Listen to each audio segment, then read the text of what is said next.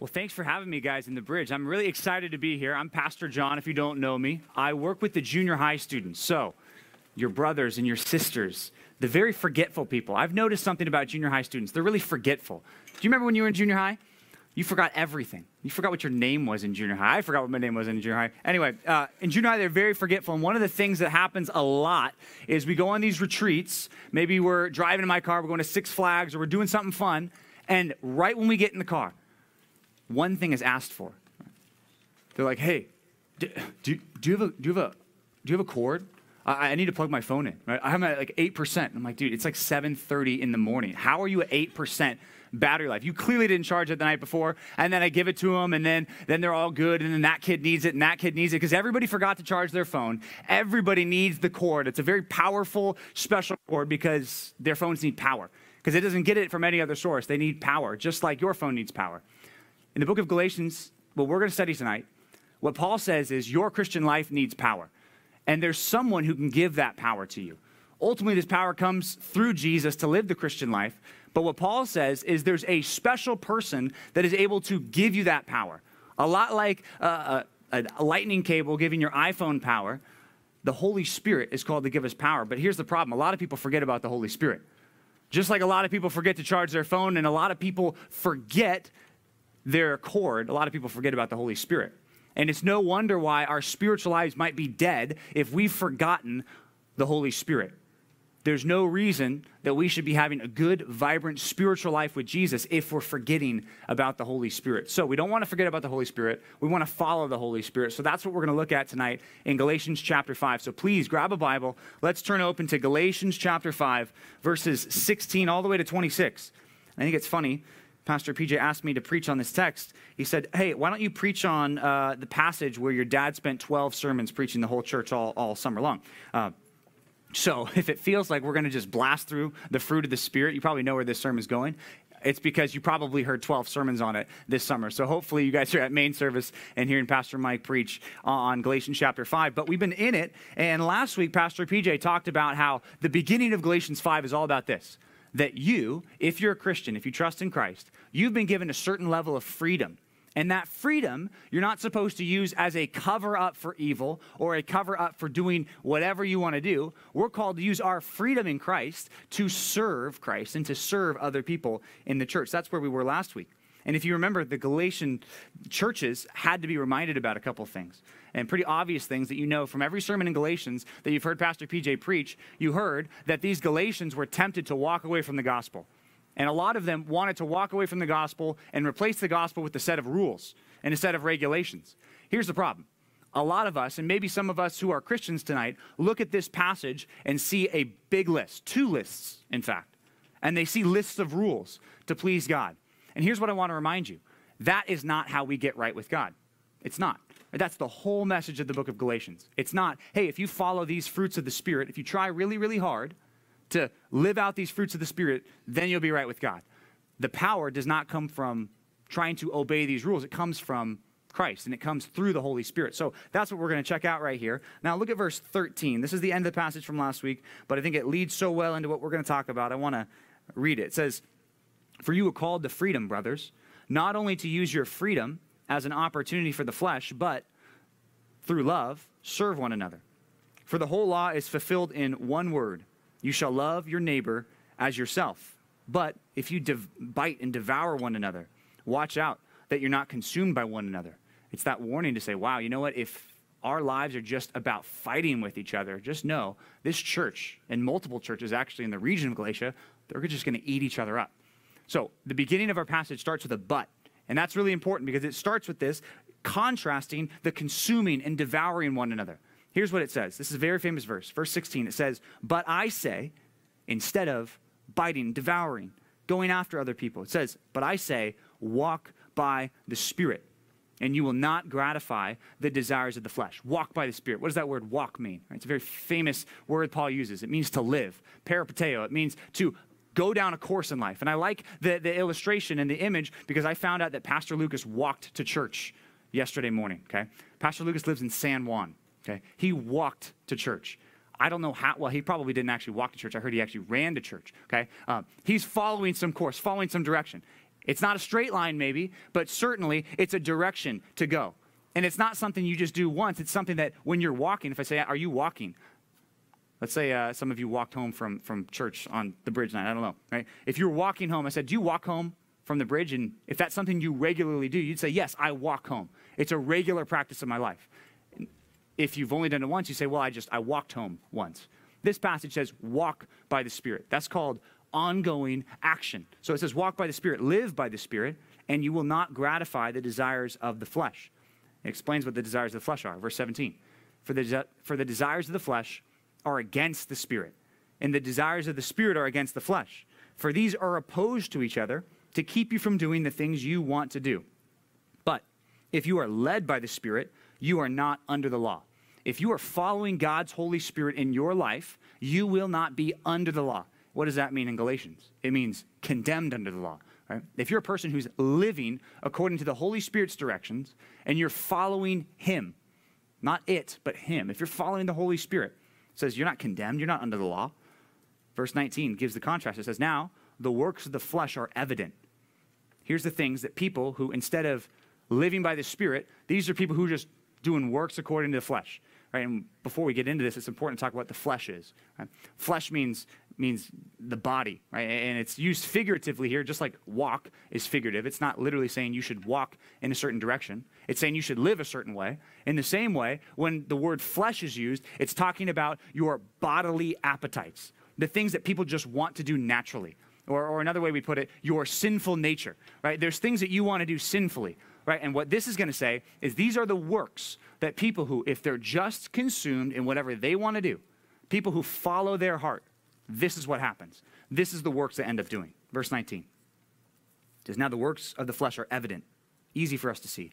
Sexual immorality, impurity, sensuality, idolatry, sorcery, enmity, strife, jealousy, fits of anger, rivalries, dissensions, divisions, envy, drunkenness, orgies, and things like these. That's a big, long list. He says, I warn you, as I warned you before when I was with you, that those who do such things will not inherit the kingdom of God. It's not saying those who did such things in the past. It's those who do those things, those who practice ongoing sin. Just like you're supposed to walk in the Spirit in an ongoing way, it says if you live in these sinful works in an ongoing way, guess what that says about you? Well, clearly, you're not following the Spirit, and the negative, huge implication here is that you're not even going to inherit the kingdom of God. You're not even saved. But, verse 22, the fruit of the Spirit is love, joy, peace, patience, kindness, goodness, faithfulness, gentleness, self-control. Against such things there is no law. And those who belong to Christ Jesus have crucified the flesh along with its desires. If we live by the Spirit, let us also keep in step with the Spirit. The Spirit is at the beginning of this section, and it's at the end of this section. And it bookends everything that goes on in between. If we're not living by the Spirit, guess what our life is going to look like? Big, long works of the flesh. Oh, but if we are living by the Spirit, guess what the fruit of the Spirit, the produce that the Holy Spirit is going to produce in our life? Well, these attitudes of love, joy, peace, patience, kindness, and all the rest. Then it says, let us not become conceited, provoking one another to anger or envying one another. This whole passage is driving us to one truth. And the one truth is this: if you are going to have a spiritual life that's vibrant, that's obedient, that's in love with Christ, that's serving Christ, if your spiritual life is going to be that way, there's only one source of power that you can go to. There's only one source, and that's the source of the Holy Spirit. And the truth is tonight, if, like I said at the beginning, your spiritual life is like a phone battery that's on 8% or 6%, and you feel it, you know you're running out of battery, there's only one place that you can turn. There's only one person that you can follow, and that is the Holy Spirit. We need to derive power from the Holy Spirit. But here's the problem. I said that people forget about their charging cords. Maybe you've forgotten. I've definitely forgotten my charging cord. Well, I definitely forgot about the Holy Spirit too, and maybe you have as well. And I think one of the reasons we forget about the Holy Spirit is once we start talking about the Holy Spirit, we start thinking of false teaching, right? We think, ooh, the Holy Spirit, like like fire or rain, or like maybe at like Bethel Church where the gold dust comes out of the ceiling or whatever. Maybe we think of weird things like that. We're like, ooh, I don't want to talk about the Holy Spirit because I'm always afraid to say something wrong about the Holy Spirit. Like, I don't want to be a heretic, right? Don't want to say anything wrong about the Holy Spirit. Well, here's the problem. The flip side of that, which is more common with people like us maybe, is that we neglect to talk about the Holy Spirit. And we forget about the Holy Spirit. So I want us to write this down for point number one. If we're going to get anywhere in this text, we need to understand our relationship with the Holy Spirit. That's point number one. Understand your relationship with the Holy Spirit. Many of us, if I said, what's your relationship with Christ like? How did you become a Christian? You could tell me, oh, well, I became a Christian by repenting of my sins, turning to Christ, and then he saved me. You would say things like, I know the gospel. I know that God is the creator. He's holy. He's just. He's loving. Right? But what about the Holy Spirit? What part did he play in your salvation? Also, what part does he play in your life now? He says you should walk by the Spirit. He could have said walk by Christ, live by the Father, but he says live by the Spirit. And if you're doing that, you won't gratify those desires of the flesh. What does it mean to walk by the Spirit? Well, first of all, we need to realize in our relationship with the Holy Spirit that if you want the power to live for God, which, by the way, Galatians has been all about if you try to do that on your own, are you going to fail or are you going to succeed? If you try to do the Christian life on your own, try to please God, right, can you do it without Christ? Absolutely not.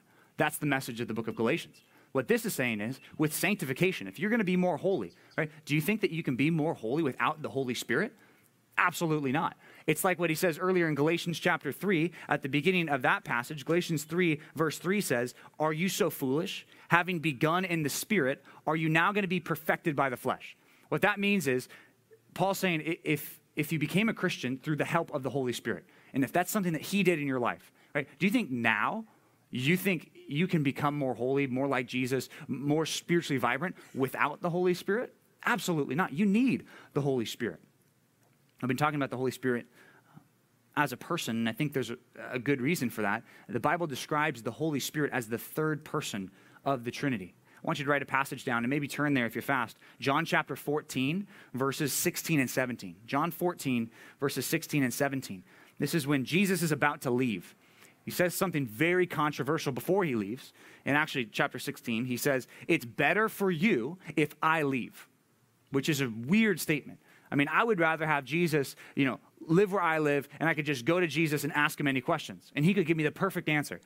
Jesus says, it's better for you as Christians if I leave. Because if I don't leave, if I stay, I'll never send you the Holy Spirit. Now, this describes what the Holy Spirit is and what he does. Now, check this out. Verse 16, it says, I will ask the Father, and he will give you another helper, which means Jesus has, so far in these disciples' life, acted like the helper, instructed them, taught them. He says, I'll ask this helper to be with you forever, even after I'm gone. It says, even the Spirit of truth, whom the world cannot receive, because it neither sees him nor knows him. You know him, for he dwells with you, and he will be in you. Okay, that's another important thing for us to think about in our relationship with the Holy Spirit. If you're a Christian, if you've put your trust in Jesus to save you, the Bible clearly teaches that the Holy Spirit, the third person of the Godhead, doesn't just help you out.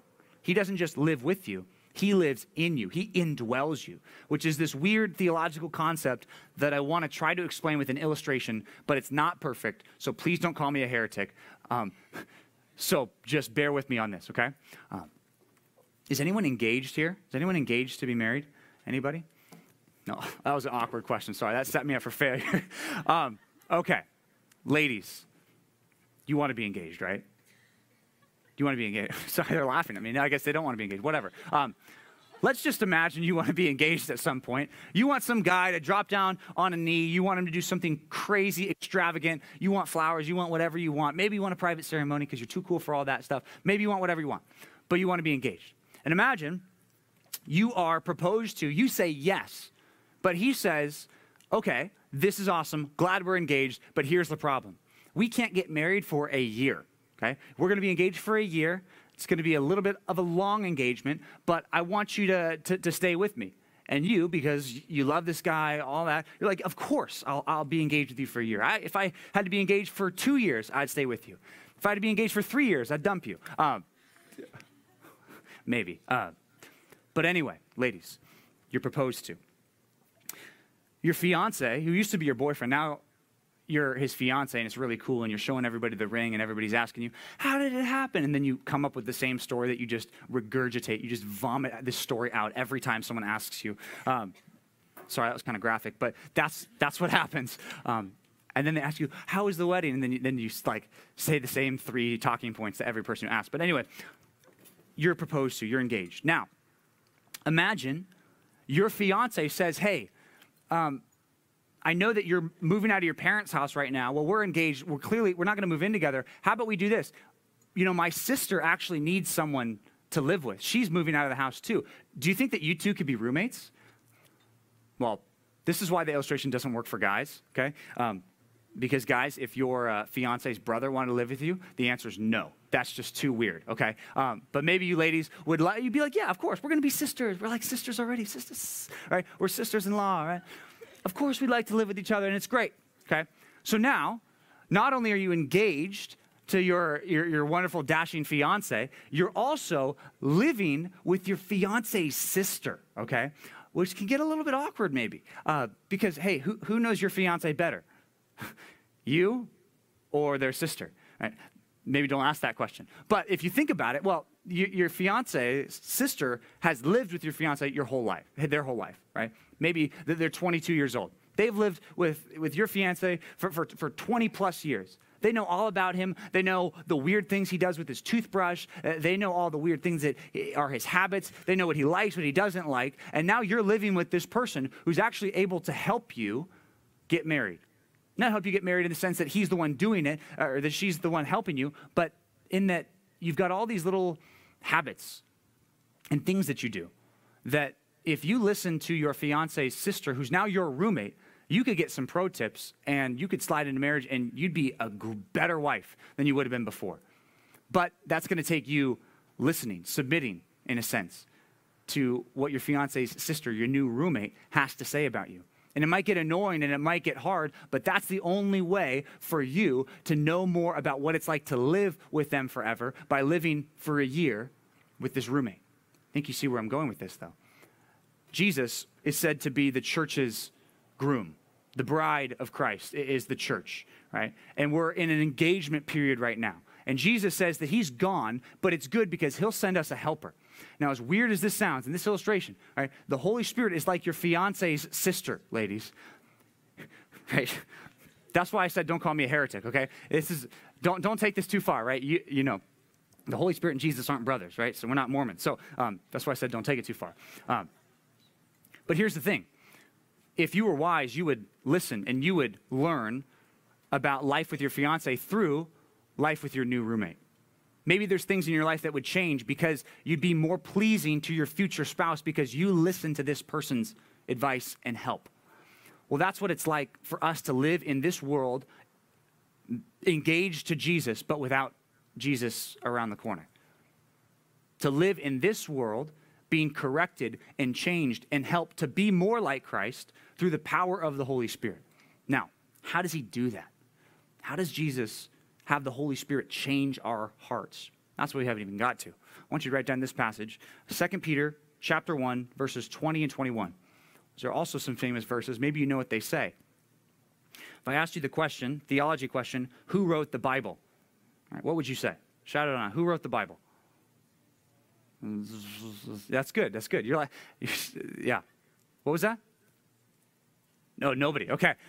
I just heard a voice, right? Another thing, the Holy Spirit's not a voice. But who wrote the Bible, okay? The answer is the Holy Spirit wrote the Bible, okay? Did the Father write the Bible? Did the Son write the Bible? Did the Holy Spirit? Well, the Holy Spirit is credited in a special way with writing the Bible. Here's what it says in 2 Peter chapter 1, verse 20. It says, knowing, first of all, that no prophecy of Scripture comes from someone's own interpretation. For no prophecy was ever produced by the will of man, but men spoke from God as they were carried along by the Holy Spirit. Okay? If you want to know what the Holy Spirit has to say about your life, there's one thing that you should do. Open your Bible. Open your Bible. And now you might say, well, I'm just not spiritually growing like maybe I once was. Right? I need some spiritual renewal. I need some rejuvenation. There's something that's wrong. Here's a question. Are you opening your Bible? Are you opening your Bible every day? Now, I'll go a level deeper. Are you opening up the Bible with the prayer to God, please have your Holy Spirit show me where I'm deficient, to show me where I need to grow? It's like James 4:2. We don't have because we don't ask sometimes when it comes to spiritual growth.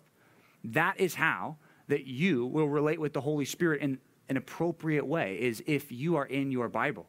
And not just in your Bible, glancing over the words, forgetting about it, but marinating in it, staying in it, abiding in it, remaining in the Bible, and caring about it. That's how the Holy Spirit teaches us.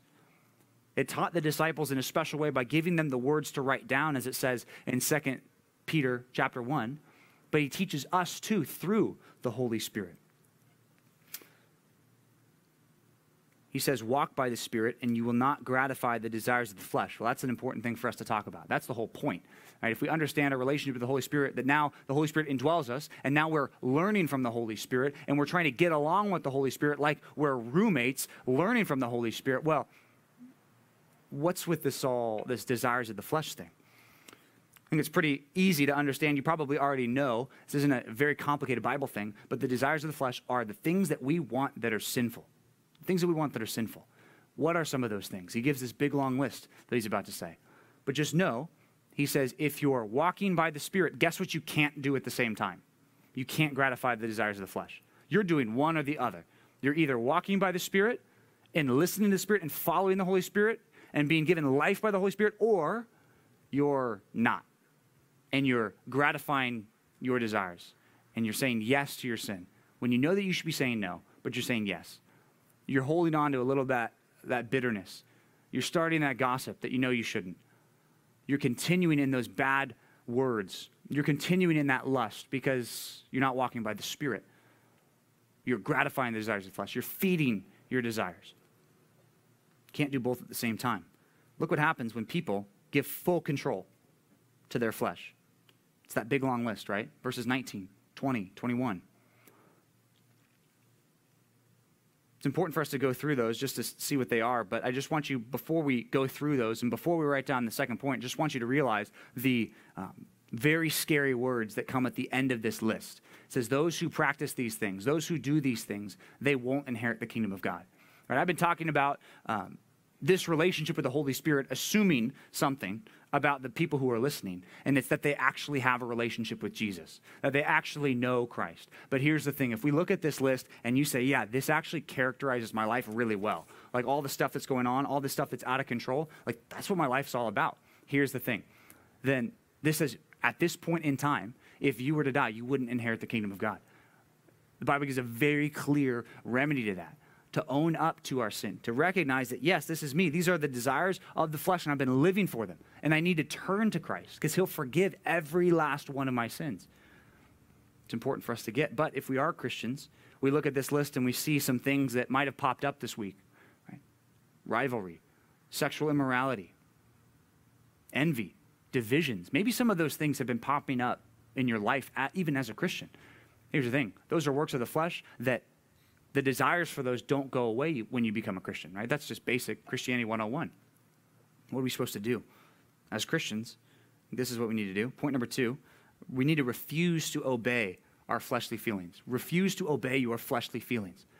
I mean, the verses before are so clear. There's like this war that's going on, that you have these desires of the flesh, your desires for sexual immorality, your desires for overeating, your desires to make yourself look good, your desires of pride. All these desires that it says are against the Spirit, and they're opposed to one another.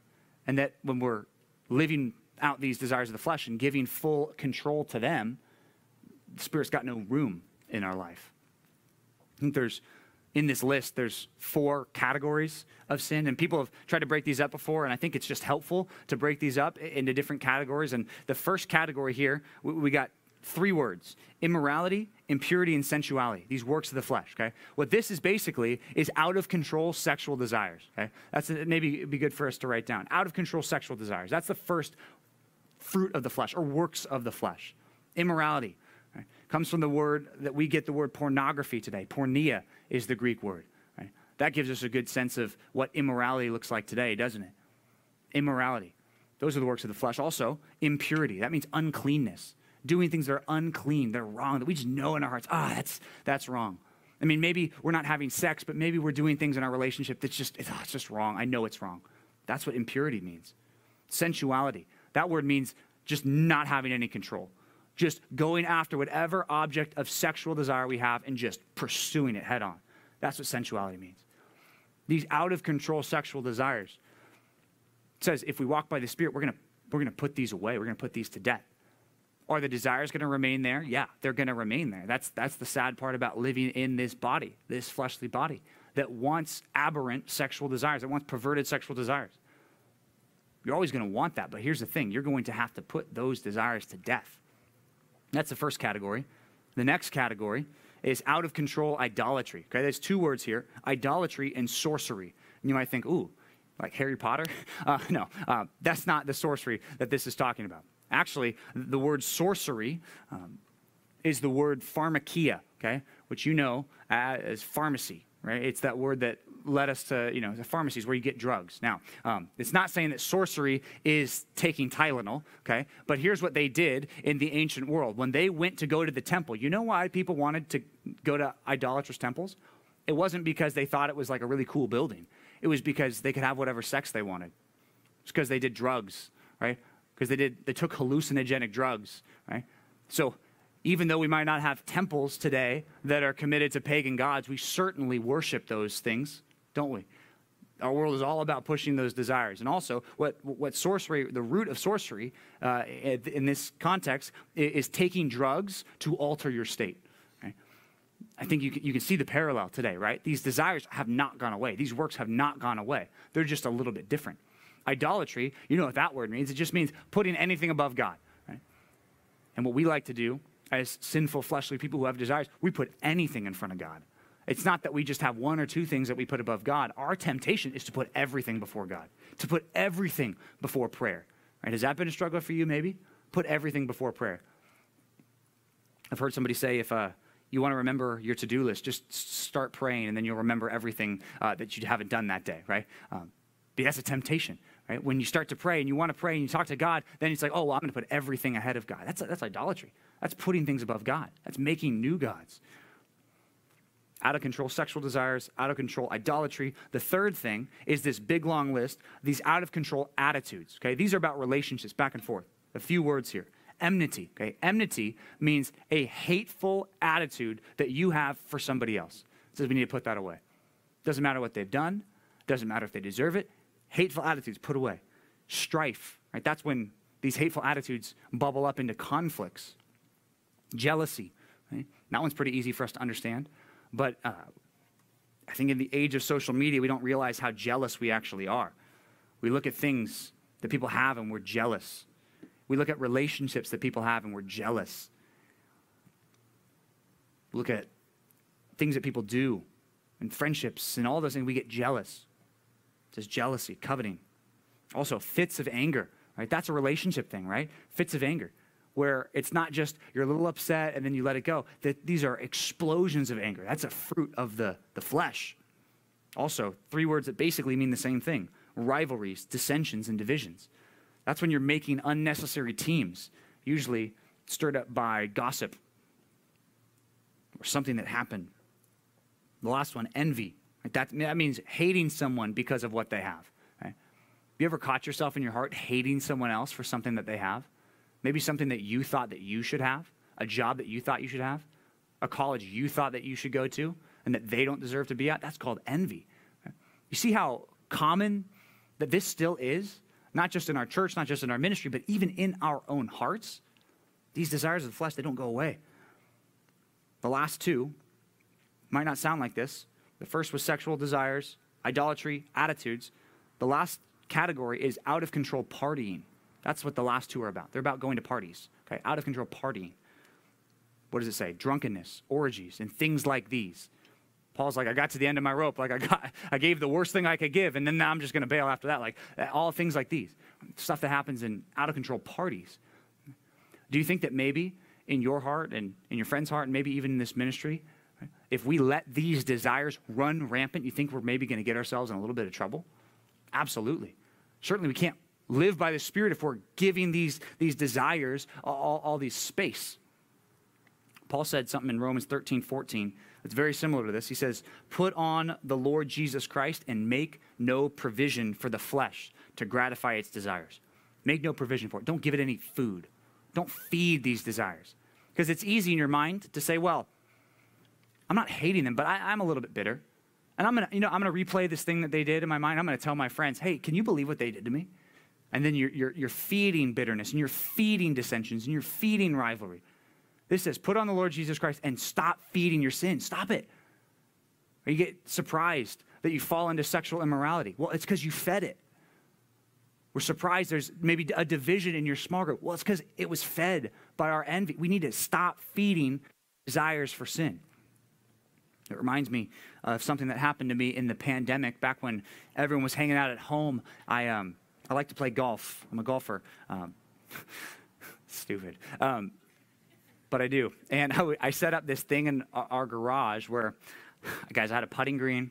I had a ruler that I would putt on to try putt straight line. And I had a space to put a camera to record my putting. Guys, it's really sad. You get married, you turn into a stupid person. No,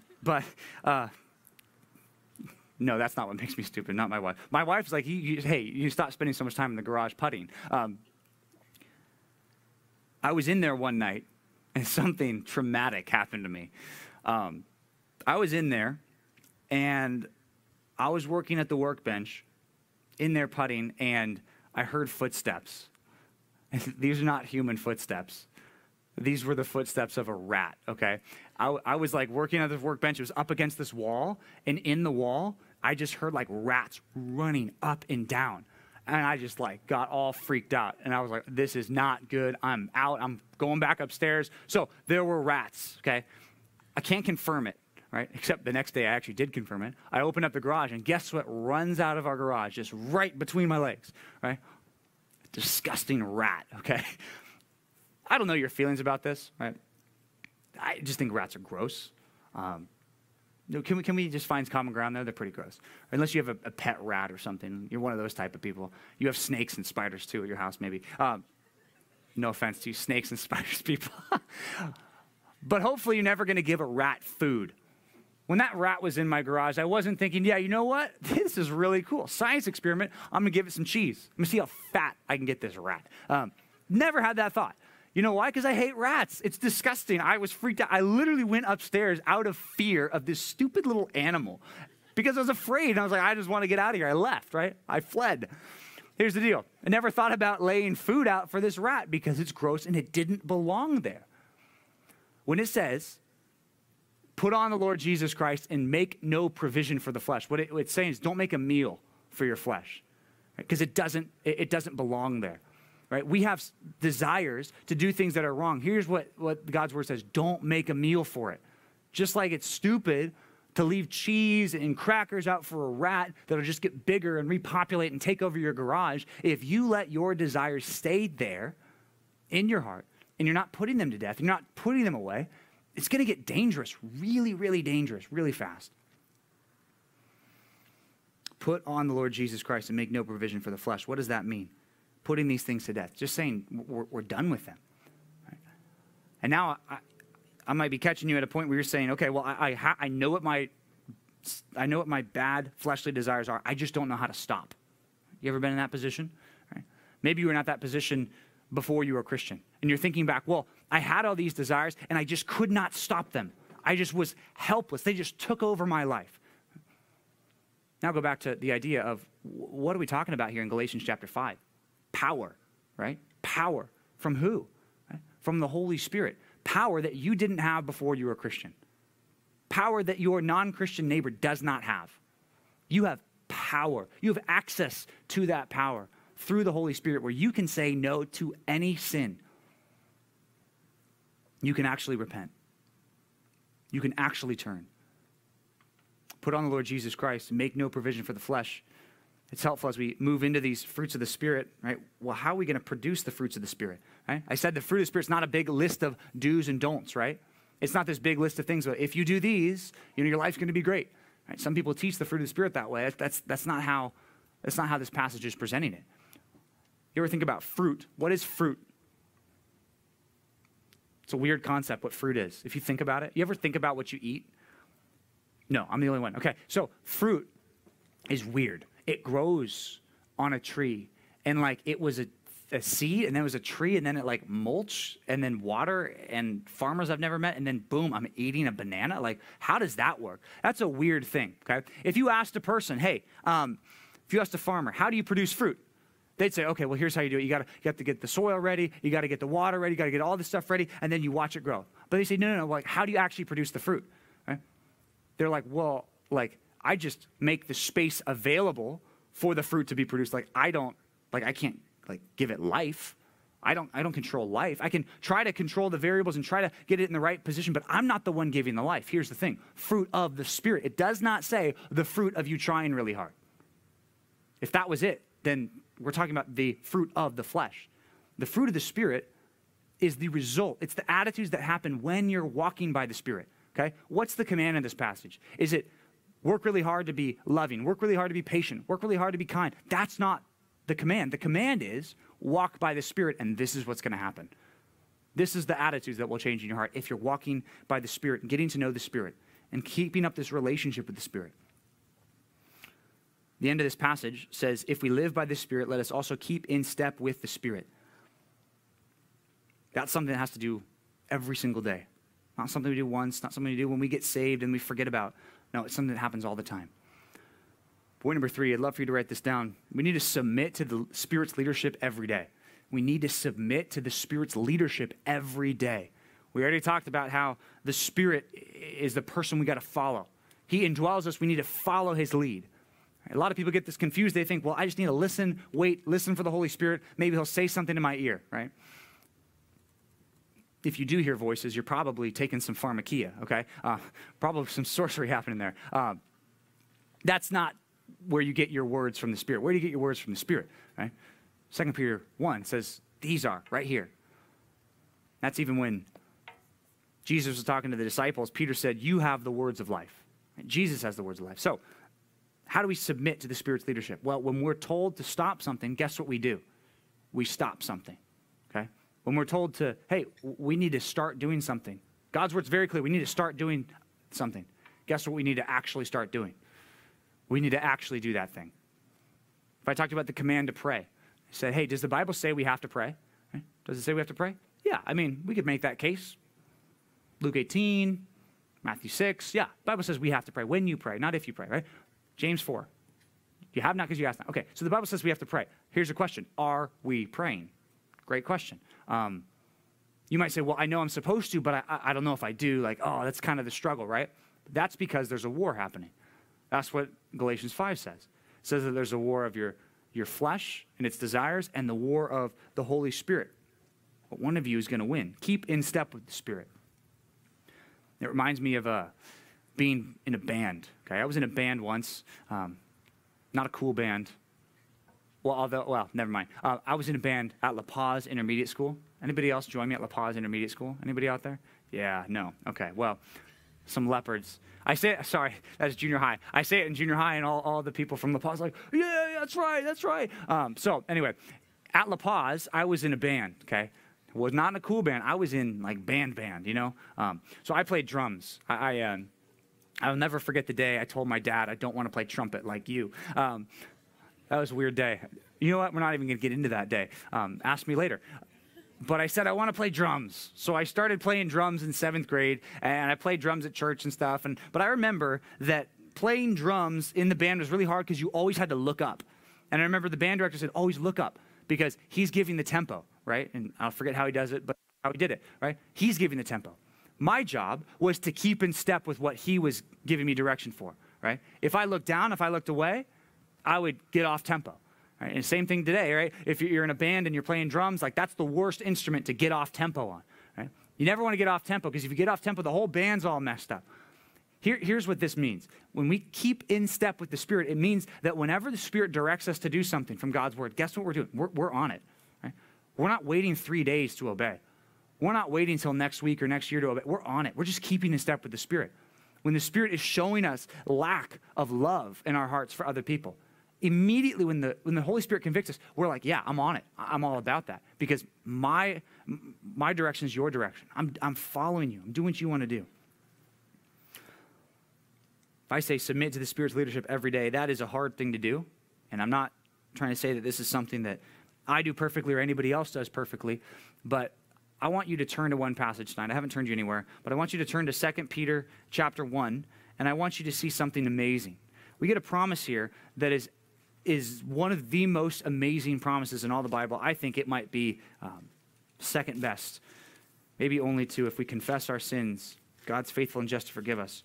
2 Peter chapter 1, verse 3, famous verse, it says, blessed, oh, no, wrong book. That's 1 Peter. 2 Peter says his divine power, God's divine power, has granted to us all things that pertain to life and godliness. You see where it says he gives us some of the things we need, but then we need to ask for more later on, right? Doesn't say that. Right? Does it say he gives us some Holy Spirit juju, and then we can ask for some more later, and then we get a little vibes and we're good, right? No, it doesn't, obviously.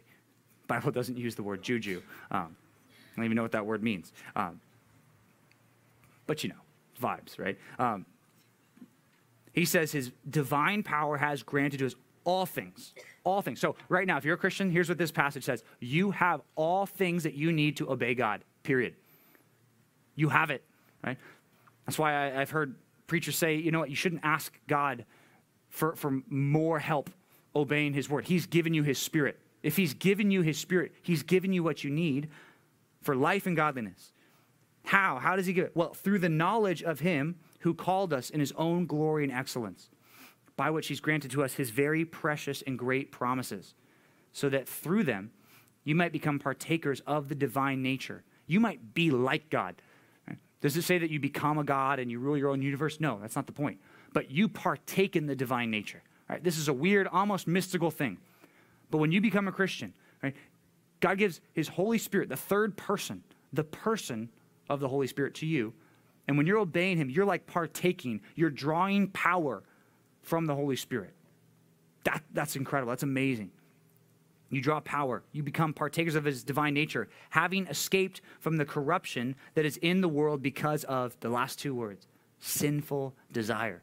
You can swap that out for the desires of the flesh, because you're escaping the desires of the flesh. The only way you're going to have power in your Christian life is if you're saying no to your desires of the flesh and saying yes to following Christ and following specifically the lead of the Holy Spirit. You might say, well, I did that at one point. I've been doing that, but then it gets hard. Right? Need some motivation.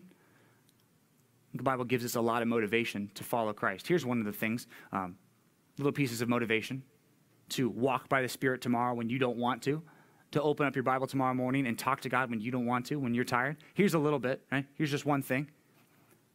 Jesus died for you, okay? That's the end of the sermon. Let's pray, right? Jesus died for you. Like that is, think about it. Jesus, the God-man, came to earth for you, lived for you, and then died for you, okay? And we don't want to open our Bibles tomorrow morning, right? It makes us feel foolish, right? It makes me feel foolish just saying that. All the times that I don't want to follow God and he's died for me, it's just foolish. We need to knock it off. Right? In some ways, right? I know this sermon has a lot of carrot and a lot of stick to it, and that might be the stick part. Right? We need to start living by the Spirit. We need to start following the Spirit. Hebrews 12 says, we've been surrounded by a great cloud of witnesses. We've seen people before us, not just the God-man Jesus, but we've seen other Christians go before us. And what they did is they showed us an example. They laid aside every weight and sin that clings so closely. And the author of Hebrews says, let us run with endurance the race that is set before us, looking to Jesus, the founder and perfecter of our faith, who for the joy that was set before him endured the cross, despising the shame, and is seated at the right hand of the throne of God. If you need motivation to follow the Spirit's lead, we need to look to Jesus. And that's what the book of Galatians has been all about, huh? Don't follow this list of rules, right? And I hope you see that the fruit of the Spirit is not a list of rules that if you accomplish these things, then you'll be saved. That is just upside down thinking. The fruit of the Spirit is, this is what happens. These are the attitudes that happen when you and I walk by the Spirit. Got to remember why Paul calls these fruit. Fruit grows because God grows it. Certainly farmers work hard, but God provides the fruit. Pastor Mike, in this series, as we've been going through in main service, he's talking about the fruit of the Spirit. He talked about our lives, and he said, imagine your life is like a vineyard, right? It's a little Isaiah 5 imagery. Right? Imagine your life is a vineyard. And the fruit that you produce in your life, the good works, the things that God calls us to do, that's like the stuff that's pleasing to God, that God's going to take and he's going to be pleased with your life. Not in a salvific way, not, oh, you got to produce all these fruits and then God will save you. But no, as his new creation. As Romans 8:13-14 says, where it says, those who are led by the Spirit of God are sons of God. Those who follow the Spirit, they're God's kids. It says if your life is like that vineyard, and that belongs to God, make sure that you're keeping the weeds out. Make sure that you're keeping the walls up. Make sure that you're not letting the desires of the flesh that will naturally just pop up, let them run rampant. It just is not going to be a successful week living for Christ if we're letting our desires run rampant. I know it's a hard thing, but I think we have the motivation by looking to Christ. I also think we have the power. You have the power, right? Not in you, because you don't have much power. Because you know what it's like to try to live for God before you're a Christian, right? It stunk. You couldn't do it, right? But when you did it through the power of the Holy Spirit, that he gave you this power, it's totally different. My fear is, like I said at the beginning, maybe we've forgotten about the Holy Spirit. Maybe we've forgotten about the Holy Spirit, and that's why we're running low on battery. We need to remember the Holy Spirit. We need to follow the Holy Spirit this week. So let's pray that God would help us do that this week. Let's pray. God, thank you for making things so clear in your word that we need to follow your Spirit. We know that it's so clear that if we let our lives be controlled by the desires of the flesh, the desires we have to go first, the desires we have to be successful or popular, the desires we have for even just sinful, bad things, immoral things. I pray that every person who hears my voice, especially everyone who's saved, everybody who trusts in you, I pray that they would resolve tonight to walk by the Spirit, live by the Spirit, follow your instructions. That starts out by us turning to your word. It starts out by us living in your word, abiding in your word, learning from your word, and having our minds and hearts transformed by your word. I know that that's something that only you can do. Talk about power. It has to come from you. We cannot muster up our own power. Know that this comes from you, and I just pray that we would not miss out on all the untapped potential that you have for us as Christians. Pray that we'd walk by the Spirit. You'd help us not gratify the desires of the flesh this week.